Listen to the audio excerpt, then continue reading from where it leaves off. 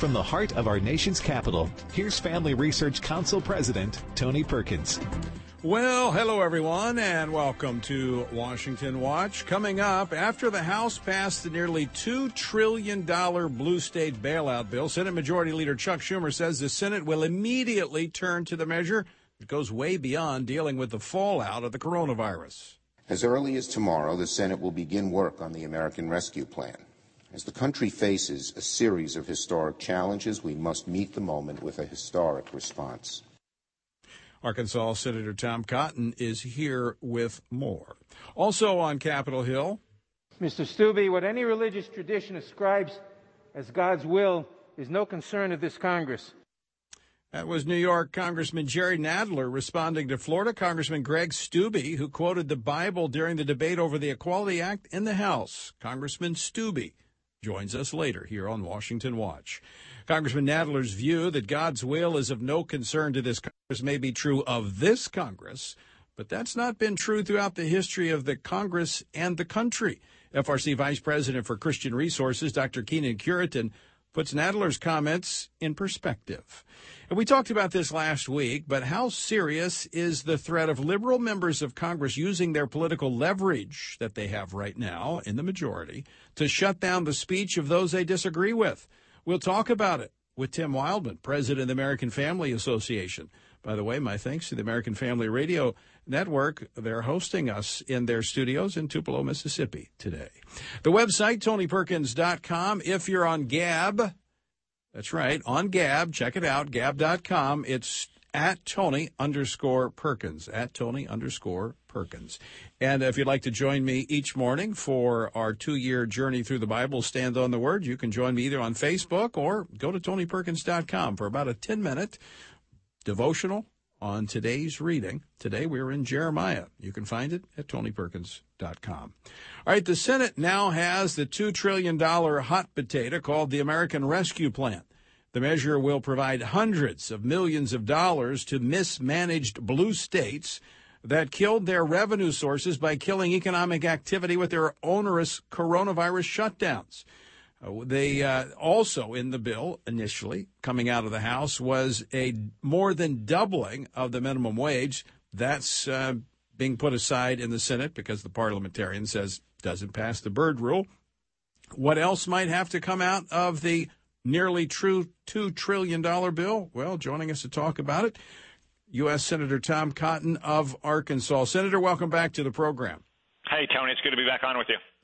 All right, so the hot potato now is over in the Senate. What's going to happen?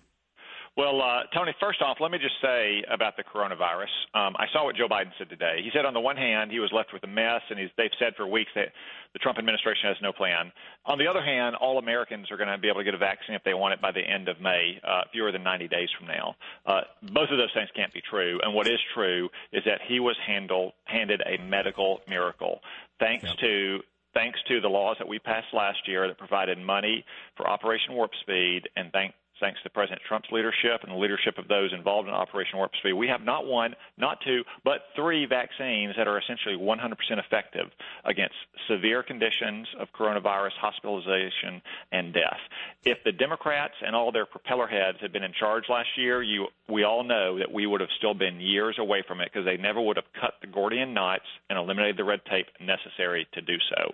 Yeah, and now They can't do that. That's inconsistent the way they govern. But let me go back one step further because I want to put this in perspective for our listeners. We've talked about it here with you before, but had the Democrats not been wrapped up in conspiracy theories, we would have been paying attention to this virus earlier, and we probably would have had it resolved sooner. Because you were sounding the alarm about the coronavirus long before it was on the radar screen of most because they were pursuing conspiracy theories. I did. I started sounding the alarm, Tony, in mid-January of last year in the middle of the president's impeachment trial, his first impeachment trial. And it wasn't for several weeks later that Congress finally got around to passing our first substantial bill related to the coronavirus. And now Joe Biden is saying that, well, there's no time to waste to pass this new bill, the Biden bankruptcy bill, because it's going to bankrupt America. The Pelosi payoff. One reason I think he thinks there's no time left is he's worried that as the virus cases continue to decline or plateau at lower levels than they were just 2 months ago, and vaccination rates surge and states reopen, that the American people are going to realize that this is not about battling a once-in-a-century pandemic. This is about paying off Democratic clients and constituencies. I mean, just look at some of the stuff that's in this bill, Tony. You mentioned the blue state bailout. The bill is going to give billions of dollars to states like California, who have been fiscally mismanaged for years and who didn't even lose money last year. Tony, California has more tax dollars this year than it did last year, yet Congress is about to give California billions of dollars. You could say the same thing over and over again about other Democratic states, and that's because part of the way they're triggering the formula is unemployment rates. Well, who's got the higher unemployment rates, Tony? States with Democratic governors who have kept their states on lockdown since March. Or look at another measure in here. This has not gotten much attention, so I just want to stress it to your audience. Normal Americans, you know, Tony, just a working guy down in South Louisiana who goes out on a rig every 2 weeks, they're going to get their one-time $1,400 payment, one time. Federal employees are going to get that $1,400 payment, and in addition, if they are caring for a child whose school is closed, they are going to get $1,400 every single week for 15 weeks, up to $21,000. For federal employees, for bureaucrats sitting in the swamp whose kids can't go to school, while all of the working men and women across America just get one-time $1,400 check. That's crazy that we are going to essentially subsidize federal bureaucrats whose local cities and school boards are not opening their schools. And they don't want to, in many cases. And they'll have even less reason to do so now because the kids' moms and dads are going to be getting $1,400 a week from your tax dollars. And to go back to put in perspective what you were talking about, how Joe Biden says we've got to move quickly, is that if they don't move quickly, they'll miss using this crisis to advance their agenda. Yeah, that's exactly right. I mean, they are acting as if it were still late December when cases had peaked, when the vaccine had just been rolled out and states were still testing out the most effective methods to distribute it. It's 2+ months later. Cases are as low as they were in October, Tony, and warm weather is on the way, and every American, according to Joe Biden today, will be able to get a vaccine in fewer than 90 days. Yet they still want to spend $2 trillion that we don't have, 90% of which goes to things other than coronavirus. Right. And what I find amazing is that they, as you talk about the speed with which they want to pass this, I mean, they had to be drug kicking and screaming to the previous smaller relief bills that focused more narrowly on coronavirus relief. Well, yeah, that's because we passed one at the beginning of the pandemic last March, the CARES Act. Everything since then is largely built on what we did in the CARES Act. The Republican Party in the Senate was willing to pass a bill last July, last August, last September. The Democratic Party in the House objected. Why? Because Nancy Pelosi would rather have an issue for a campaign than a solution for the American people. Now, it turned out not to work for her. They lost seats in the House. Right. She's got the smallest majority in 80 years. But only after the election did she finally come back to the table and negotiate another bill. That's why there's no reason for them to take a party line approach here. Look, we passed 5+ bills last year related to coronavirus. Many of them passed unanimously. They passed in the Senate on average with more than 90 votes. It is clear that Senate Republicans were willing to cooperate and work in a bipartisan fashion to address the genuine needs that our country may have. What we are not willing to do is spend hundreds of billions of dollars of your tax dollars bailing out poorly run states or subsidizing teachers' unions who still to this day refuse to go back to school, even if they're given priority access to the vaccine, and 95% of the money of which is not even going to be spent on this school year. That's what we're not willing to do. Right. While private schools are fighting to be able to meet and teach their kids. I want to go to some of the particulars in the bill that are of great concern to me. This is something that the Republicans in the previous bills made sure that the Hyde protections were there, the Helms protections to keep taxpayers from being forced into partnership with abortion providers like Planned Parenthood. That's not in this bill. Those protections are gone. Not in the bill. It's not in the foreign aid sections of the bill, the parts of the bill that would spend tax dollars to try to promote vaccination overseas. It's not in the bill when it comes to the domestic spending either. Our legislation last year, in every instance, ensured that affiliates of Planned Parenthood could not get your tax dollars. That is taken out of this bill. Another thing that's in there is health care for illegal immigrants. You know, the Biden administration right now is facing a crisis at our southern border. I predicted this all of last year. It's like, look, if you promise amnesty, if you promise to reinstate catch and release at our border, if you promise health care for illegal aliens, guess what you're going to have? More illegal aliens at your border. That's what they're getting right now, even though it's the dead of winter. Imagine what it will be like in 60 days. But in this bill, they're promising health care for illegal aliens. Well, of course, when you take the fence down at the border and put it up around the Capitol, that's what happens. I just send those National Guard troops that are going to be permanently stationed there at the Capitol down to the border. That's a clear contrast between the previous administration and this administration. Clear contrast, yeah. They would rather put a fence around your United States Capitol than a fence at our southern border. So now, of course, if we can decide who comes and goes and that we can keep some of those inside the Capitol complex, I think I'd be happy. Yeah.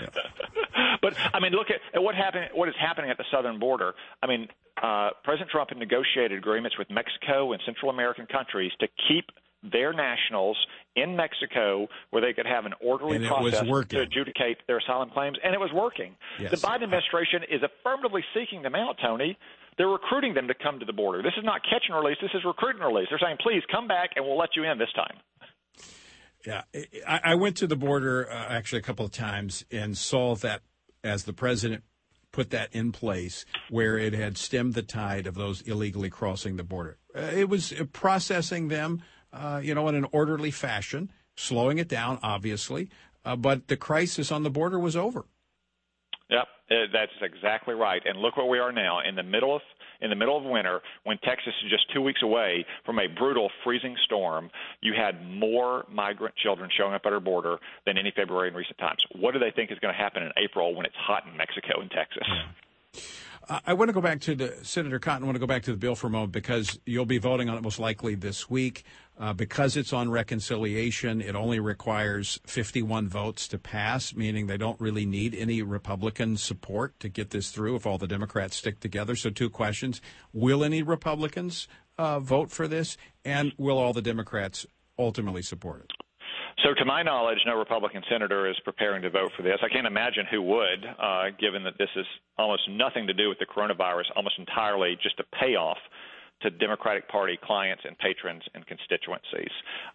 Second, I have to imagine that in the end they're going to get all 50 Democratic votes. There's probably a lot of arm twisting and a lot of hollering and squealing going on behind closed doors right now, Tony.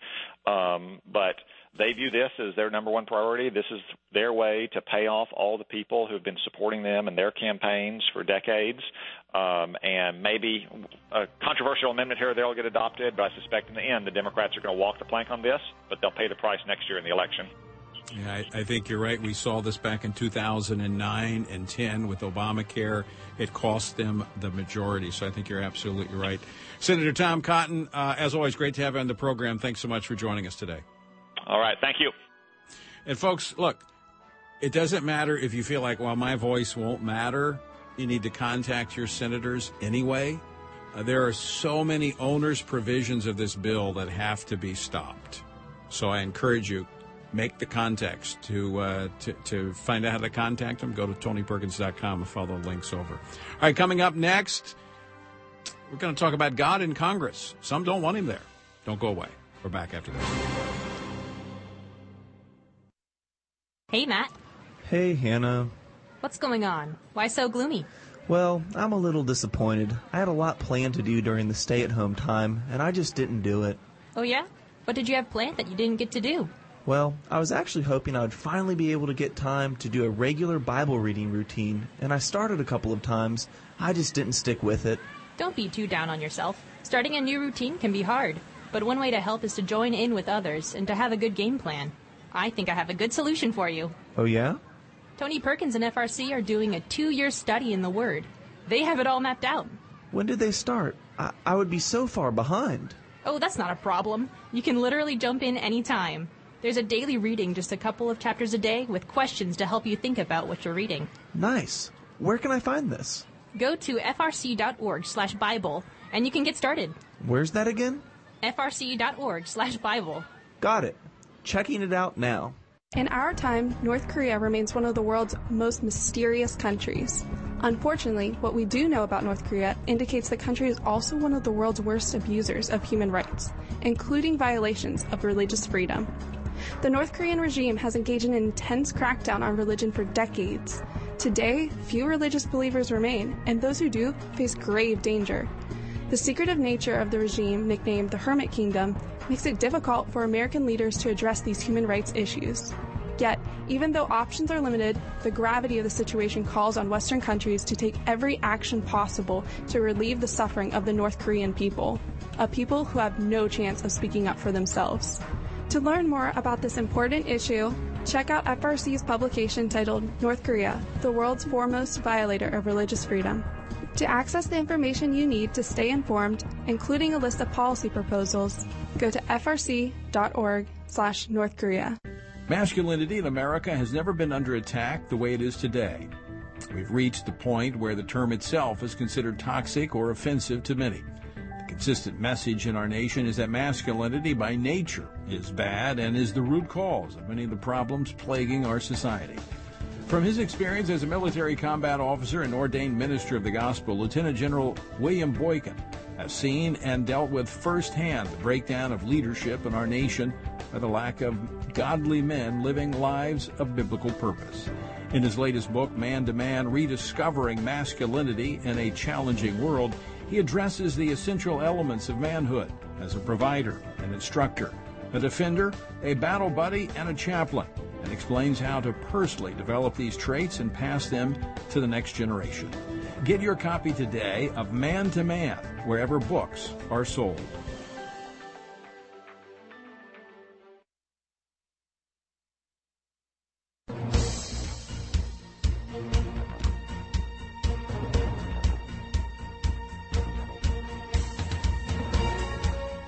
Welcome back to Washington Watch. I'm your host, Tony Perkins. So good to have you with us. The website, TonyPerkins.com. If you're on Gab, it's at Tony_Perkins on Gab. Check it out, Gab.com. All right, last week, during the debate on the Equality Act, which Friday and Saturday, early morning Saturday is when the House finally passed it.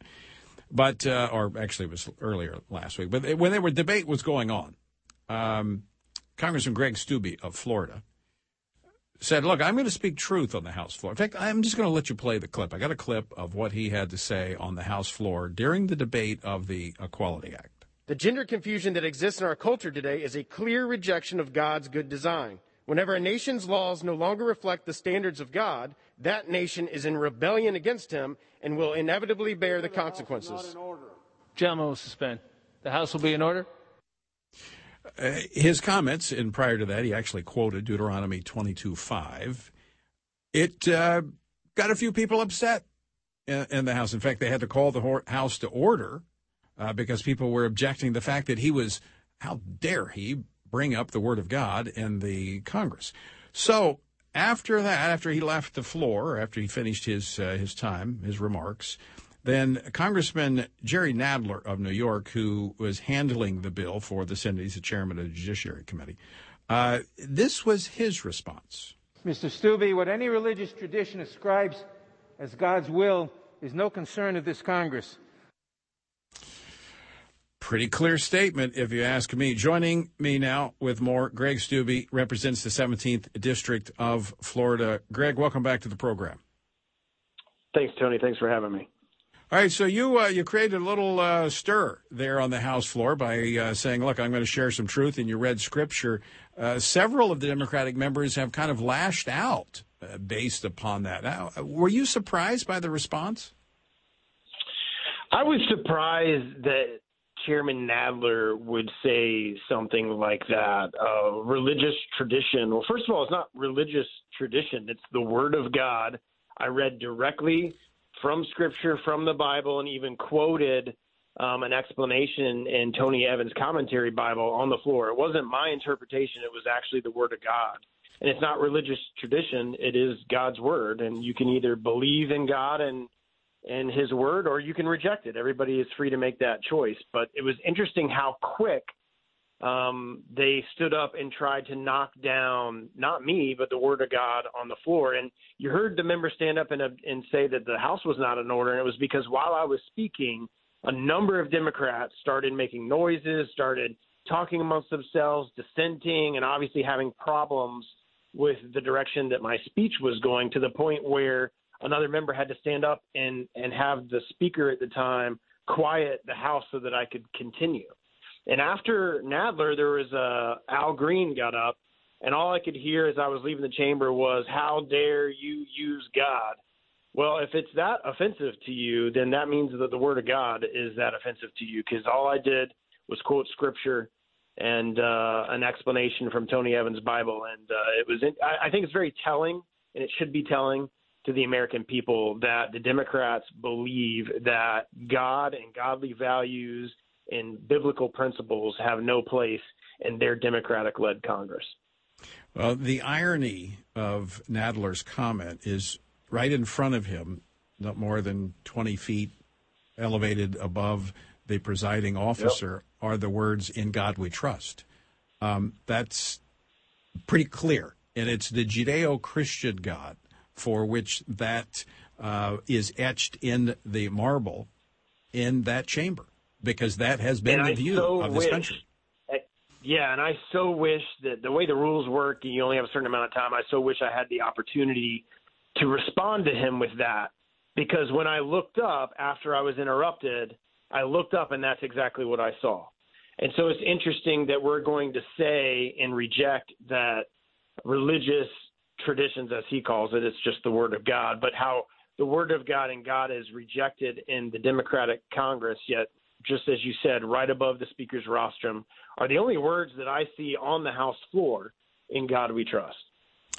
What I also found interesting, Congressman Steube, is how the left rushed to defend Jerry Nadler. Now, let me just, for the benefit of our listeners, and I know you're on the Judiciary Committee, and I think you were in the committee back in 2019 when he dropped, "So God help me," from the oath that witnesses had to take before the committee, and Mike Johnson challenged him on that. Of course, we had the Democratic Convention this past summer where they dropped God from the pledge. So, I mean, there's a history here. It's very clear there's a history here.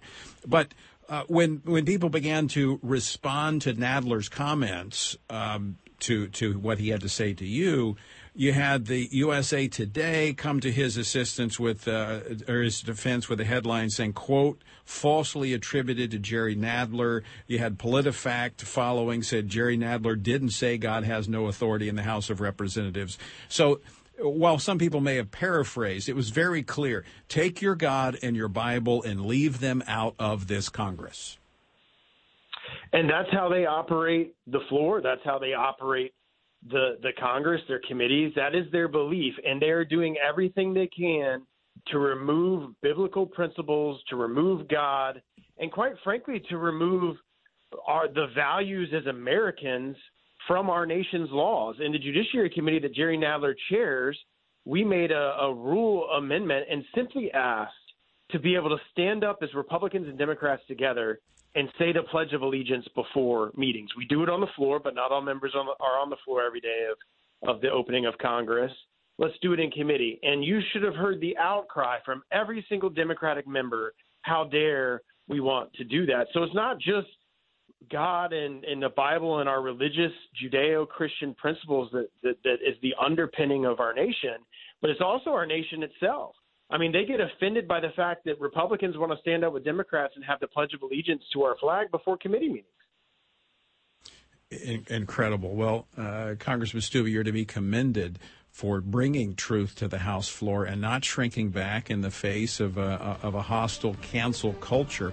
And quite frankly, I would hope that pastors would take courage from a member of Congress standing up on the floor quoting the scripture, that pastors would speak more directly to these issues of this gender confusion that is sweeping our country. Greg, thanks so much for joining us today.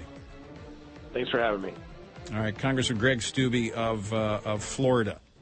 And if you live in Florida, I would certainly encourage you to send him a note and thank him. In fact, you don't have to live in Florida. Just go to the website, TonyPerkins.com, follow the links over, and thank him for standing boldly for truth. Coming up next, we're going to talk about the history of God in Congress. Don't go away.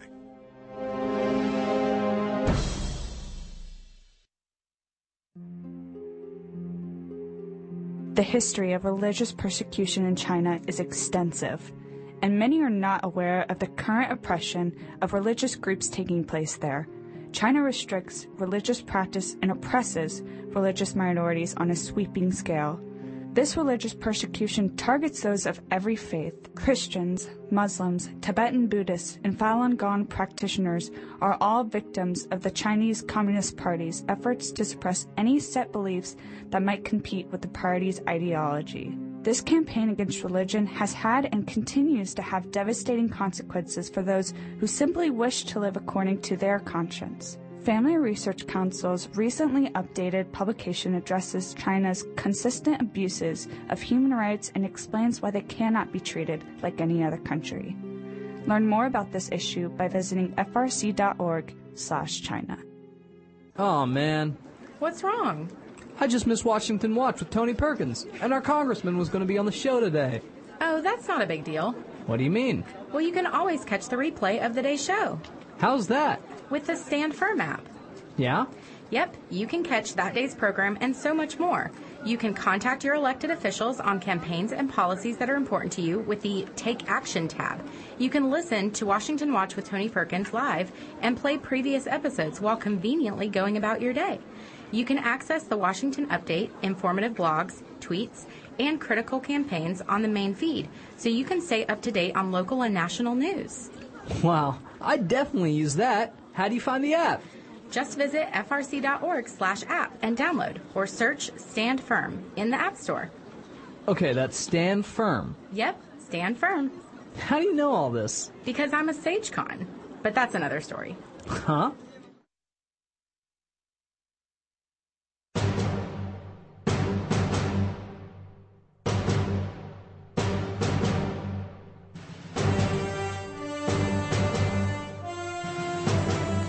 I'm Tony Perkins, and this is Washington Watch, the website, TonyPerkins.com. If you're on Gab, it's Tony_, @Tony_Perkins. If you're not on Gab, you can be on Gab, Gab.com. All right, lest you forget, I want to replay this clip of Jerry Nadler responding to Congressman Greg Steube, reading from the Bible. He actually read Deuteronomy chapter 22, verse 5. A woman must not wear men's clothing, nor a man wear women's clothing, for the Lord your God detests anyone who does this. And he went on to explain about the whole gender confusion thing and how we reject God's truth at great peril to us as a nation. Here again, Jerry Nadler's response. Mr. Steube, what any religious tradition ascribes as God's will is no concern of this Congress. Well, it may not be the concern of this Congress under the ungodly leadership of individuals like Nancy Pelosi and Jerry Nadler, who clearly have an issue with God, as they've tried to remove him from the oath, the pledge, don't want him mentioned on the floor, and as Greg was mentioning, the hissing. There's actually been a couple of other occasions where that's happened. It's very telling. Leave it at that. But that's not always been the case. In fact, there have been very clear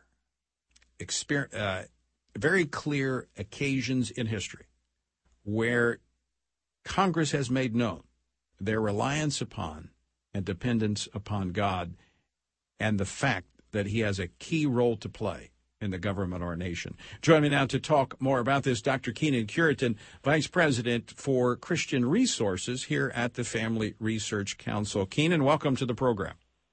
Hey, Tony, glad to be with you. So, Jerry Nadler's comments, God, there's no place for God in this Congress, no concern of his. That's not been the viewpoint of most of the history of this country. No, you're exactly right, Tony. Maybe not this Congress, but you just have to go back to the very first federal Congress under the U.S. Constitution and look at the congressional record. God's will was of great concern to our founding fathers. In fact, that first Federal Congress chose a former Lutheran pastor, Frederick Muhlenberg, as the Speaker of the House. In fact, you can see his portrait there in the hall before you go into the chamber. And, of course, both the House and the Senate planned the inauguration of the first president, George Washington, April 30 of that same year, 1789, took place in Federal Hall there in New York City, which was our nation's capital. And following his taking of the oath of office on the Bible, in which he inserted those words that Congressman Nadler's having trouble adding to the oath, right, so help me God, President Washington and the Congress went to the Senate chamber where Washington delivered his inaugural address, and he set the tone of submission to the will of God. And he warned, he said, the propitious smiles of heaven can never be expected on a nation that disregards the eternal rules of order and right which heaven itself has ordained. In other words, if we want God's blessing as a nation, we must obey his will expressed in his word. And then we also know that after that address, Washington and the Congress proceeded over to St. Paul's Chapel for a church service where the Senate chaplain, Samuel Prevost, conducted this service, which included scripture readings, prayer, and a sermon. And that was all planned by Congress, by the House and the Senate. The very next day, May 1st, Congress is back in session, and you read this in the record. Speaker Muhlenberg, that Lutheran pastor, presided over the House vote to have paid congressional chaplain to pray over their proceedings, seeking God's will to be done on earth as it is in heaven. Dr. William Lynn, a Presbyterian preacher there in Philadelphia, was appointed as the first chaplain. A little bit later, July 21st, the House passed the Northwest Ordinance, and Article 3 states religion, morality, and knowledge being necessary to good government and the happiness of mankind, schools and the means of education shall forever be encouraged. They believe religion and morality, God's will expressed in biblical principle, was essential to good government, to all the territories that would be added in an expanding nation. And then on September 24th, that same first Congress approved the Bill of Rights, which includes that First Amendment guarantee to our religious liberty. But a day after the vote, the House resolved to ask President Washington to call for a National Day of Prayer. And there was some debate, Tony. I have to be honest. You go back and read the congressional record. There was a little bit of debate. There was a congressman from South Carolina, Thomas Tucker, who said, I don't know if we need to make this thing federal. I think maybe the states ought to do this. But Elias Boudinot, whose pastor was just amazing, James Caldwell, another story for another day. But he put forward the resolution that we go ahead and ask the president to do this resolution. And it was Roger Sherman of Connecticut, signer of the Declaration, framer of the Constitution. He was there when it was done, right? He spoke up and justified this practice of doing a Thanksgiving as warranted by Holy Writ, Scripture. And he said that, this was a case in point. He took them back to 1 Kings 8 and 2 Chronicles 6. So he took them back to the Scriptures as the basis for this. And you're just scratching the surface of the history. I mean, we're just getting started. Yeah. And we could keep on going because history is replete with examples of this. Dr. Keenan Curitan, thanks so much for joining us today and for a little history. Folks, that's the history. But if we lose the history and we allow someone else to define it, that will have the ability of shaping who we think we are, which will determine what we become. We've got to hold on to our history. We've got to teach it. And, of course, the big battle is the cancel culture. We talk with Tim Wildman next here on Washington Watch. Get a trusted perspective on the news of the day every day. Listen to Washington Watch with Tony Perkins to get honest and in-depth commentary on what's going on in our nation's capital and around the world. Join Family Research Council President Tony Perkins live every weekday on over 800 radio stations across the country. Or listen to the show when it works for you by visiting TonyPerkins.com. On the show, you'll hear from guests like Ben Carson, Senator Josh Hawley, Representative Vicky Hartzler, Molly Hemingway, Pastor Jack Hibbs, Dana Lash, Sissy Graham Lynch, Pastor John MacArthur, Eric Metaxas, Albert Mohler, and more. Tony is joined by leading political figures, pastors, and policy and culture experts who will inspire you to be engaged and informed on the important issues facing America. For a Christian perspective on the news of the day, tune in to Washington Watch with Tony Perkins at TonyPerkins.com. Ever since the Supreme Court handed down its infamous Roe v. Wade decision in 1973 that legalized abortion nationwide, a national debate has raged over whether the government should fund abortion. In 1976, Congress banned taxpayer funding of abortion and Medicaid by passing the Hyde Amendment. Several states have followed suit, passing their own restrictions on abortion funding. However, because government funding is a complex system of joint federal and state programs, completely banning taxpayer funding for abortions and abortion businesses like Planned Parenthood is challenging. There is still much work to be done to free the American taxpayer from funding the horrific practice of abortion. Family Research Council's new publication clearly explains the Hyde Amendment and why we need to keep it in order to save taxpayers from being forced to fund abortion. Access this important information by visiting frc.org/Hyde. What's on your daily or weekly reading list? Are you looking for honest and informative commentary from fellow believers on the current issues facing our culture? Family Research Council has just the thing. Check out FRC's blog at frcblog.com. The content on our blog is written by our policy experts as well as outside contributors. On our blog, you can read about a wide variety of topics, including religious liberty, life, marriage, family, sexuality, public policy, and the culture. Read up on some of our latest titles like 4 Disturbing Trends in Religious Freedom Worldwide, Legitimizing Looting Jeopardizes Liberty for All, The Media Still Doesn't Get It, Conservatives Tend to Vote Conservative, and more. At Family Research Council, our mission is to advance faith, family, and freedom in the culture by helping you live out your faith and to stand for truth. Our blog is here to help you do that. Stay informed and get the resources you need at frcblog.com.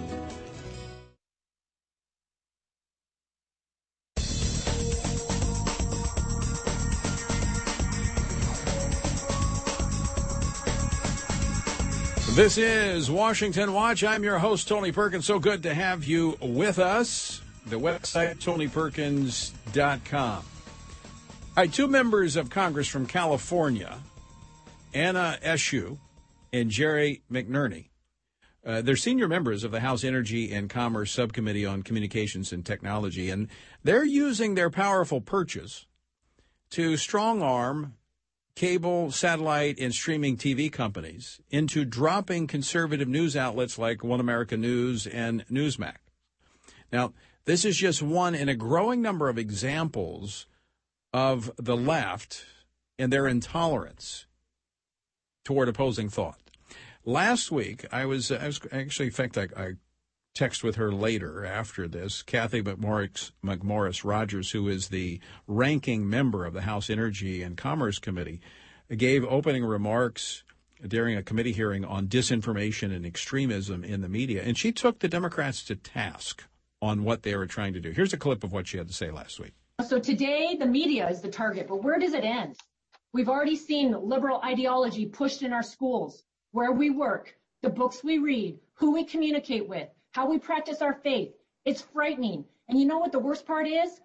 People are afraid of a woke and authoritarian system that is getting them fired, canceled, and shamed. And so they're being silent. They have no voice. They can't trust the broken institutions to protect them. This culture of fear is unjust. And this committee should not be using fear to force everyone to be the same or be destroyed. It's abuse of power. And it's a force of a state religion of liberal ideology. I embrace all of us to embrace our fundamental rights that lie at the foundation of a free government by free men. Just a footnote before I proceed. I hope you, when you hear individuals like that on Washington Watch, Kathy, I've got Greg Steube on earlier, a couple of things. One, I hope it encourages you to know that many of your efforts have paid off in electing men and women of great conviction and principle, Christian men and women, to Congress. We're not quite there at the majority, but very, very close. And when the Republicans, if and when the Republicans take the majority, and I think they will in 2 years, you have a much more conservative Republican Party than you did just 4 years ago. And that's because of your involvement. In the left, they're not going to play these kind of clips. They're not going to have these kind of members on the television newscast, the cable news programs, because they don't want you to be encouraged. They don't want you to know that they're actually men and women fighting for the things you care about on Capitol Hill. Well, joining me now to talk about this cancel culture and the threat that it poses to freedom is none other than the president of the American Family Association, Tim Wildmon. Tim, welcome to Washington Watch. Tony, good to have you with us. Good to have you in Tupelo. That's right. And again, I mentioned at the top of the program our gratitude to the American Family Radio Network for hosting us today here in Tupelo, Mississippi. We're broadcasting live in the bunker here in Tupelo, Mississippi. Where the left can't find us. That's right. I'm just glad it's not too below here in Tupelo. Hey, let me ask you this. That lady we heard right there, who is she again? Cathy McMorris Rodgers. She is a ranking member of the Energy and Commerce Committee. You know where she's from? Or she is from Washington State. Okay. Well, I would high-five her if she were here. That was fantastic. No, she is solid. She was a part of the House leadership. And, you just don't. I mean, there's a few of the conservatives that you hear about, like maybe Louis Gohmert and some of the others. But I'm telling you, I'm not telling you. I'm saying that as a you're telling us as someone who knows these people. That, like, beginning in 2018, after the Republicans lost the majority, right? What happened is most of those who lost, there were a few good conservatives, but most of them were more moderate. And after 2018, there are, to my knowledge, now I could stand corrected, but to my knowledge, there are no longer any openly pro-choice Republicans in the House of Representatives. And in this last election, we saw nearly a dozen pro-life women Republicans elected to the House. The life issue is no longer even in question in the ranks of Republicans. Yeah, that's great news. We count on you, Tony, and your staff there at the Family Research Council to keep us informed each day here on AFR, and I know you're on the Bott Radio Network and other Christian radio networks across the country about what's happening in our nation's capital, and I know you have a lot of behind-the-scenes dealings and relationships with these folks, so you know what you're talking about when you say overall and in general, we have a much more conservative, much more pro-life House of Representatives than we've had in ever. And the same thing's happening in the Senate. Yeah. The same thing's happening in the Senate. Now, here's the challenge. Obviously, we're not in the majority, but I'm just saying now is not the time to grow weary in well-doing because we are so close. Yeah. And the point is the engagement, the sacrifice, the involvement that many of our listeners, AFR listeners, Bott Radio Network listeners, and others that are out there who have engaged, folks, it is not for naught. Yeah, a lot of things got overshadowed by the presidential election, and what was lost in that was all the victories that were won. And, of course, we got to fix that. That's why we've been encouraging getting engaged at the state level for the election reforms. There's 160 bills moving through state legislatures right now to address those issues. So don't give up. We are so close to seeing some really, really good things. But the fight is intense. And part of that fight, Tim Wildmon, is just the ability to speak. The left is frantic. They are moving aggressively to silence opposing voices. And I just saw this poll out. A Harvard Capps Harris poll was released on Monday. Said 64% of Americans said they think that the cancel culture poses a threat to freedom. That's both Republican and Democrats. We could be seeing another one of those cases like we saw back in 2009 when they pushed Obamacare through. It caused the Democrats to lose their majority. I think most Americans, whether they're liberal, conservative, have a respect for the freedom of speech, and they see that under assault today in America. Well, I think you made the point this morning on our program. It's not the liberals we have a problem with. Right. It's the left. Right. These hardcore, quote, progressives, Abraham Hamilton III calls them regressives. In political terms, they're called progressives. They're not liberals. They're not classic liberals. Right. I remember my dad, and many other conservatives used to go on a program on CNN back in the 80s called Crossfire. Yeah, I was on there. You were on there. In the waning days of Crossfire. They had Pat. It started with Pat Buchanan. I forget the other fellow's name. But he was a nice liberal curmudgeon. You remember him? When I started FRC, Kinsley was on there. Yeah, Michael Kinsley. I was on Chris Matthews' Hardball more than any other program. Yeah, and Chris is a liberal, exactly, but a classic liberal who cherishes or respects debate. Yes. So we've entered a period, as you say, the last couple, 3, 4, 5 years, especially, it's ramped up, and that is this idea that if you disagree with somebody on policy or on politics or issues, they should not be heard, and they should be shut up and silenced. And we've never faced this kind of pressure before that I remember. No, but here's the reason: because they've gone beyond just simple disagreement. They've lost touch with reality. I mean, if you think about it, they're having to defend this notion that you can define your own gender. They're having to defend ideas that they're indefensible. Exactly. Yeah. So what do? Well, that's why today I noticed that before I came in here, I clicked on the news, and Jen Psaki, the spokesperson for President Biden, she would not comment on the cancellation of Dr. Seuss, and his mention of his name in the something to read day or whatever it is. Anyway, it's his birthday, Dr. Seuss. And so she would not comment on that. She would only refer it to the Department of Education. Well, the reason Jen Psaki won't comment on it is because it's absolutely ridiculous. Right. And to your point, it's indefensible. I think we're reaching I hope we're reaching the saturation point on this kind of nutty, ridiculous cancel culture. I don't know what you call it, movement. That's what you call it. And now it's some of it's ridiculous and doesn't affect our everyday lives. However, what these politicians on the left want to do would affect our lives if they were successful. Now, I'm talking about the two Congress, the Democrats. I forgot their names. SU and McNerney. Okay, they're the ones who want they want to get conservative news channels off. They'll start there, I guess. They would soon come after American Family Radio and Bot Radio and others. They want to revoke their license from the FCC. They want cable companies or satellite television delivery services to take them off the air, not make them available to their constituents, to their customers.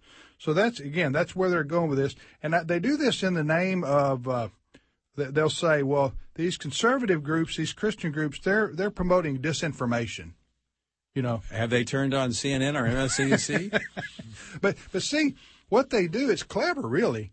And it works sometimes. Yeah. What they do, they take and it's like seeing an automobile accident, two people, one person on one side of the street, the other person on the other side of the street, and they will describe what happened.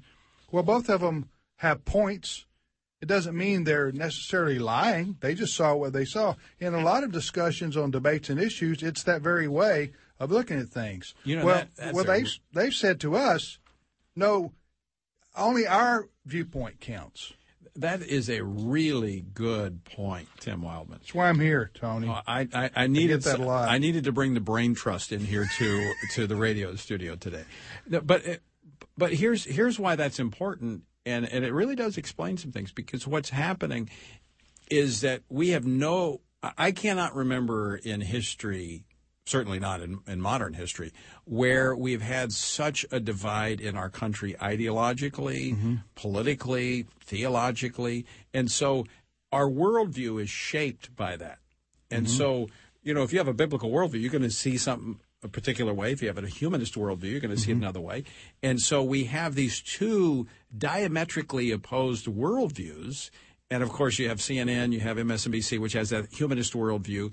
You have some of these others that are more open to a biblical or traditional worldview, and they see the world differently.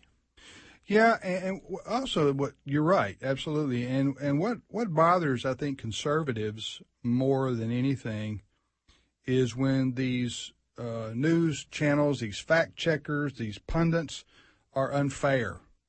Oh, they're not unfair and biased innocently. No, it's intentional. That's what bothers me more than anything. When they know the truth, and I don't mind, sometimes guys and ladies on our side, they mess up too, right?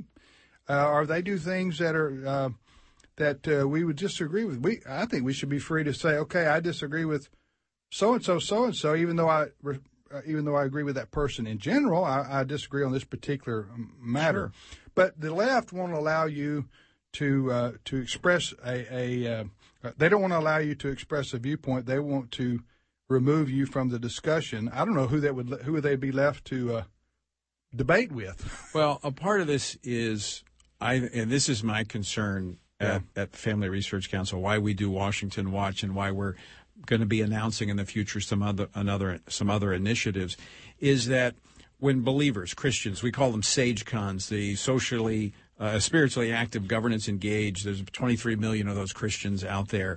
There are listeners.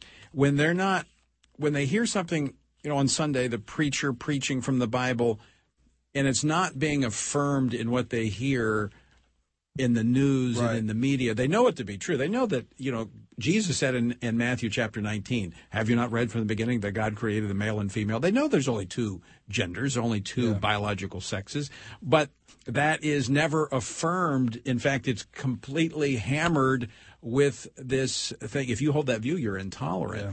And so it's important that there are competing voices that are affirming truth that so many people still in America hold. Yeah. Christians are being gaslighted by pop culture. Yeah. And we have to support one another. Every once in a while we have to look at each other and say, you're not crazy. Well, and that's why they want to silence voices, because when we are speaking truth on those national platforms, that is exactly what it's telling people. No, you're right. You're not out of step. Right. It's the rest of the culture that's out of sync. And so by all means, what we must do is continue to speak truth, God's truth, Amen. Biblical truth, even in the face of a hostile cancel culture. Absolutely. Amen. We can't give up. We can't quit. And we need to support one another. And we need to be in God's Word first and foremost. Absolutely. And so we can be solidified in our convictions because we know we're standing on truth. And absolutely, we got to keep on keeping on, as my dad used to say. Well, and we appreciate the fact that Tim Wildmon, you and the American Family Radio Network is doing just that. Yeah. Thank you, Tony. And thank you, folks, for joining us as well. Until next time, I leave you with the encouraging words the Apostle Paul found in Ephesians 6, where he says, you've done everything you can do when you've prayed, prepared, and taken your stand. By all means, keep standing.